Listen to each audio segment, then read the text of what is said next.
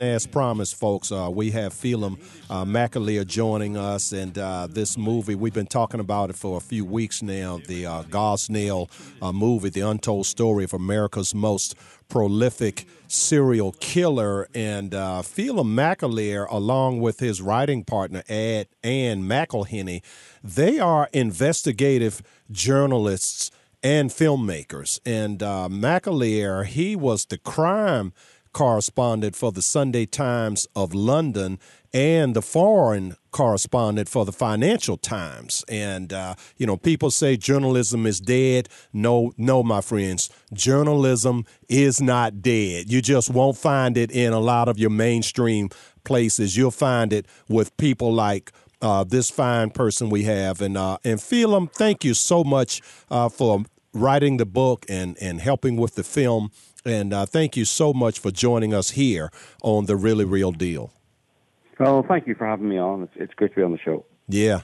And my sweet Mrs. Hatchett and I, we went and we saw the movie a few days ago, and it's a tough movie to watch, but it was a good movie, and I was struck by the silence in the theater and how, after the movie was over and the true photographs of the actual crime scene was played repeatedly while the credits ran, and it was like identical to the movie, even down to Gosnell playing classical piano music on his piano, while this house full of police officers went through his house to find all this evidence.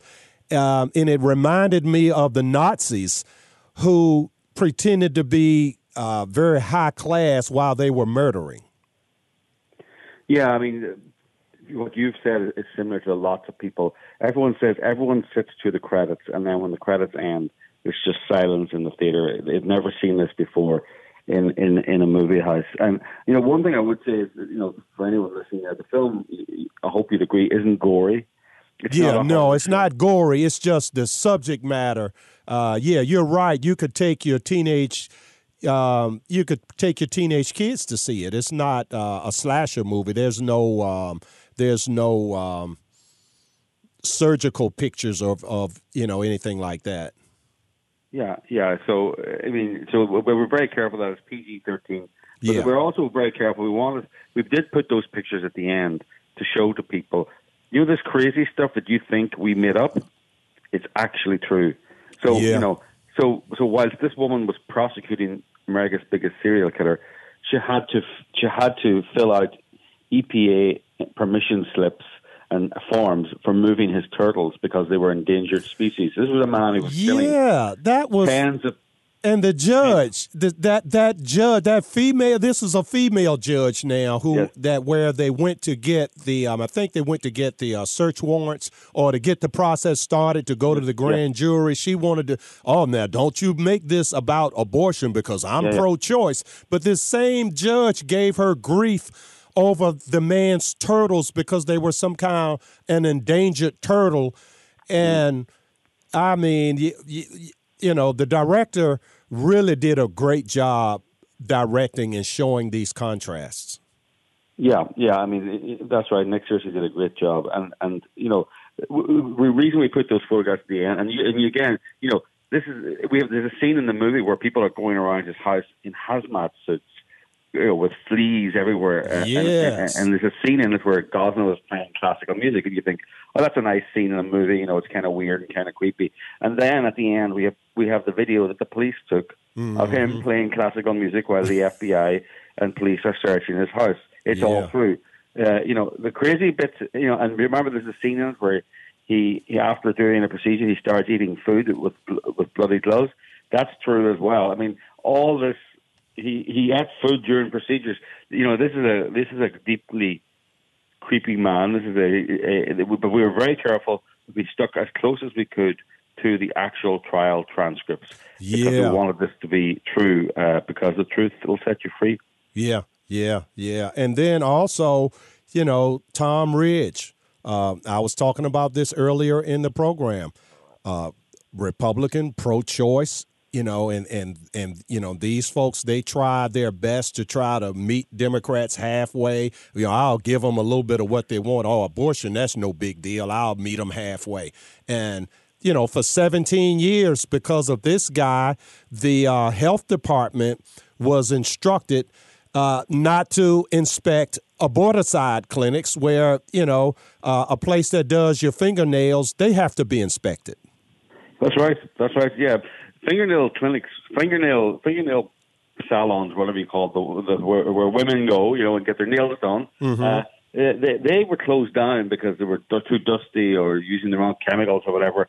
Literally, bodies were being carried out of Gosnell's clinic, and I don't mean this metaphorically, the bodies were piling up in his cellar. And then you showed actual footage of the bags. I mean, and there was one like in his refrigerator, and it was in a juice carton that he had cut the top of it and then stuck a bag down in it. Yeah. I mean, and cats everywhere. And I mean, just cats. It was horrible. Yeah, that's it. The cats everywhere. And, if you had walked into that clinic once, you'd have seen that it shouldn't exist.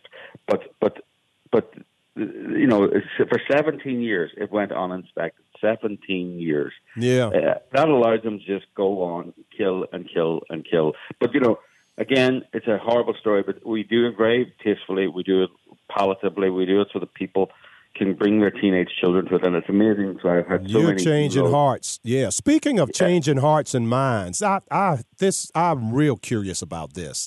There was a female doctor who testified, and because her stated reason for testifying was that she wanted to get out in the public record that not all clinics that perform aborticide were nasty places like Dr. Gosnell's clinic, where with your bodies everywhere and filth and, like literally a house of horrors. And so she's up there trying to be, again, like the Nazis, dignified and, she's using the Queen's English, and she's making a big deal over the fact that before they pull the baby out, they like to use the term fetus, okay? But before they pull the baby out, that the baby is not alive, okay? But you're only talking about the difference of a few seconds, okay? They reach inside, collapse the baby's skull, suck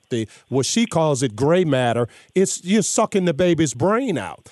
And the defense attorney, did he do that? I mean, was that literally from the transcript? Because he literally from the transcripts, and for us, that's the most important part of the film, right? And that's an actual. He shredded her. He shredded her, of course. Yeah, he brilliantly shredded her, but now the actress portrayed a look of horror on her face, as though this defense attorney had just busted her and given her, maybe to the actress, it seemed like an aha moment, like, okay, I'm saying that this is abortion and it's nice and neat and clean, but did that woman have a repentance after that? Because she had said she had done 30,000 abortions, and she was proud of the fact that they had been killed inside the womb, and then if they happened to live after that, then they just basically let the baby die rather than take scissors and cut the head off. She didn't say they let the baby die. She said they give it comfort care. Comfort care. Right, yeah. She said that, but the attorney, the defense attorney for Gosnell, he said, so basically you let it die. Yeah. But did she have a repentance? After that, did she continue to perform abortions, or did she repent? No, she's still at it. And just to let you know, the actual number, when the doctor gave evidence, the actual number of abortions was 40,000. But we changed it in the script. One of the few changes we made was to 30,000, because we thought no one would believe anyone would do 40,000 abortions. Wow.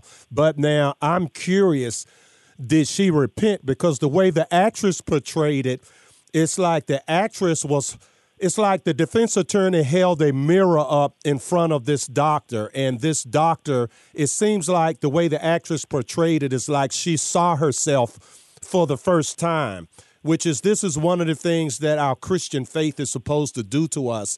It's supposed to hold a mirror up in front of ourselves so that we can see that we too are in need of repentance and the grace of God. And I'm curious as to, did this doctor, because it seems like that's the way the actress portrayed it, and I'm wondering, how could you see yourself that way and then go back to your old life? I don't know what she did, what the doctor did after that, but it's, how do you admit that you've killed 40,000 people? I mean, imagine that. Imagine you realize, oh my God, what I've done is wrong. These are human beings. Then you have to look at yourself in the mirror and say, I have killed 40,000 people. I'm one of the biggest killers in history. Every day I've got up, all I've done every day, all day, is kill people. Wow. And they're getting very well paid to do that. Gosnell had rolls of cash, a great big locker full of cash. I mean, it was like a bank vault in his house. When they raided the house, they found $250,000 in cash, and he had 17 properties in Philadelphia. Wow. Yeah. Nice business. Yeah. And I mean, gosh. It's, I mean, this stuff puts Hitler and Dr. Mengele, it seems like it almost puts them to shame. Well, this is the America we live in now. Yeah. And these babies, wow. And it was also good the way the movie ended. It ended on a positive note. There was a woman who got away from the clinic. And even though they were trying to tell her, well, it's too late, you can't go because we've already started. But she didn't care. She got up and ran out of the clinic.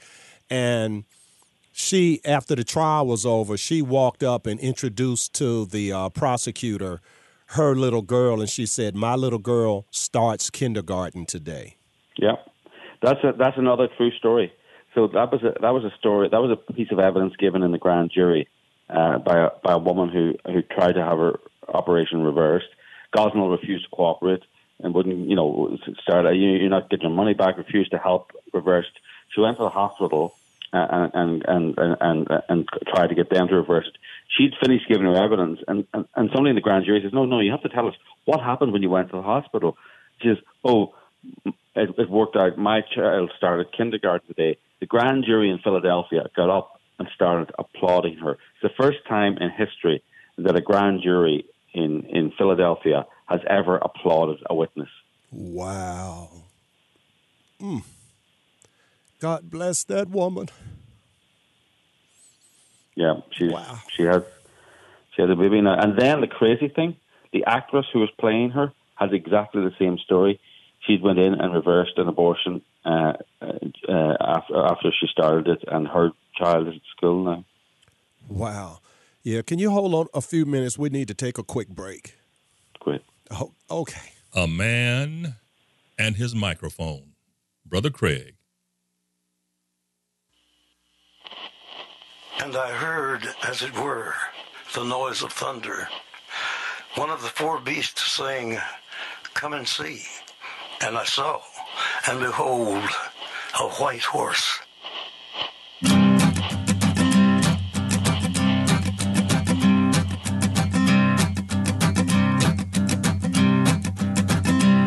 There's a man going round taking names, and he decides who to free and who to blame. Everybody won't be treated all the same.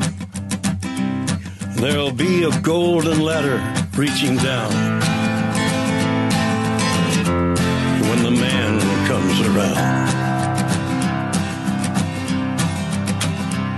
The hairs on your arm will stand up at the terror in each sip and in each sup.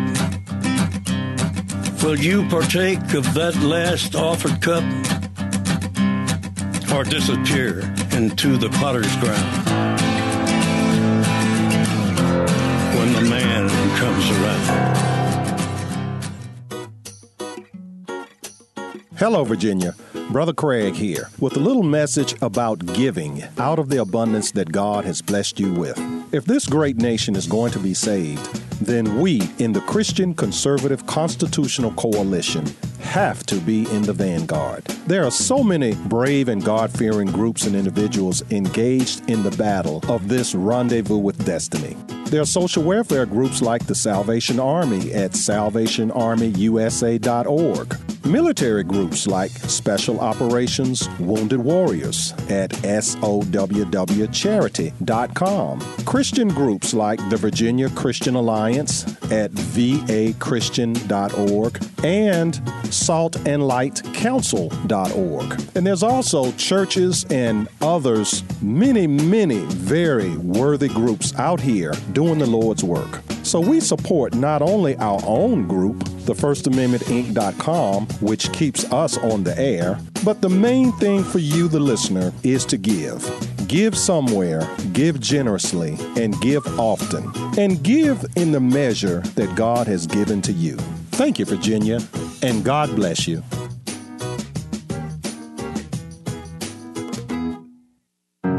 Feeling my way through the darkness, guided by a beating heart.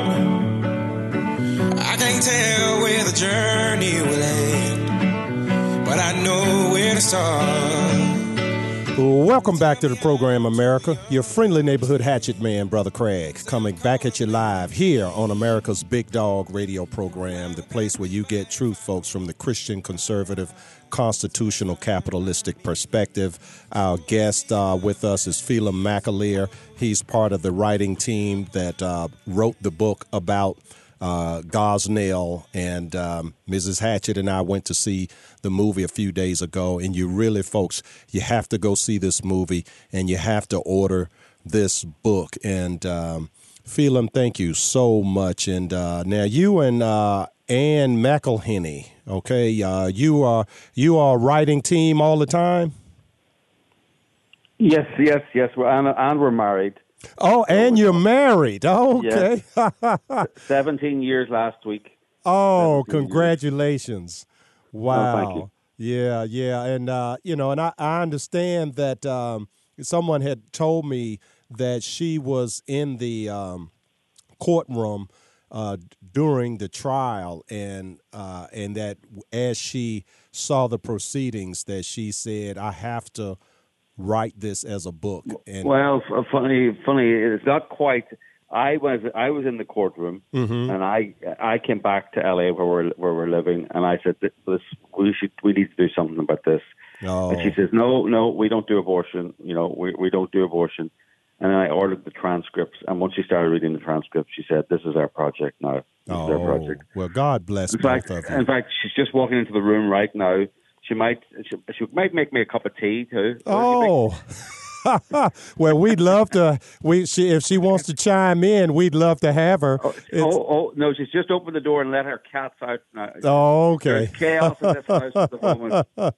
But that's great. That's great. And and another thing too, I was sharing with the audience, and this was in my open today, that people say journalism is dead.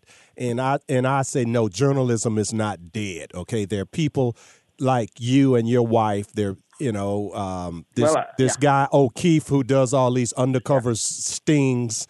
Journalism is alive and well. I'm a member of the journalism. I'm a member. So journalism is alive and well. Yeah, well, I mean, it's great actually. But journalism is so bad that it gives opportunities for myself and Anne. Would you like to speak to Anne here? I would love to. Okay. And we lost them. Oh, okay. All right.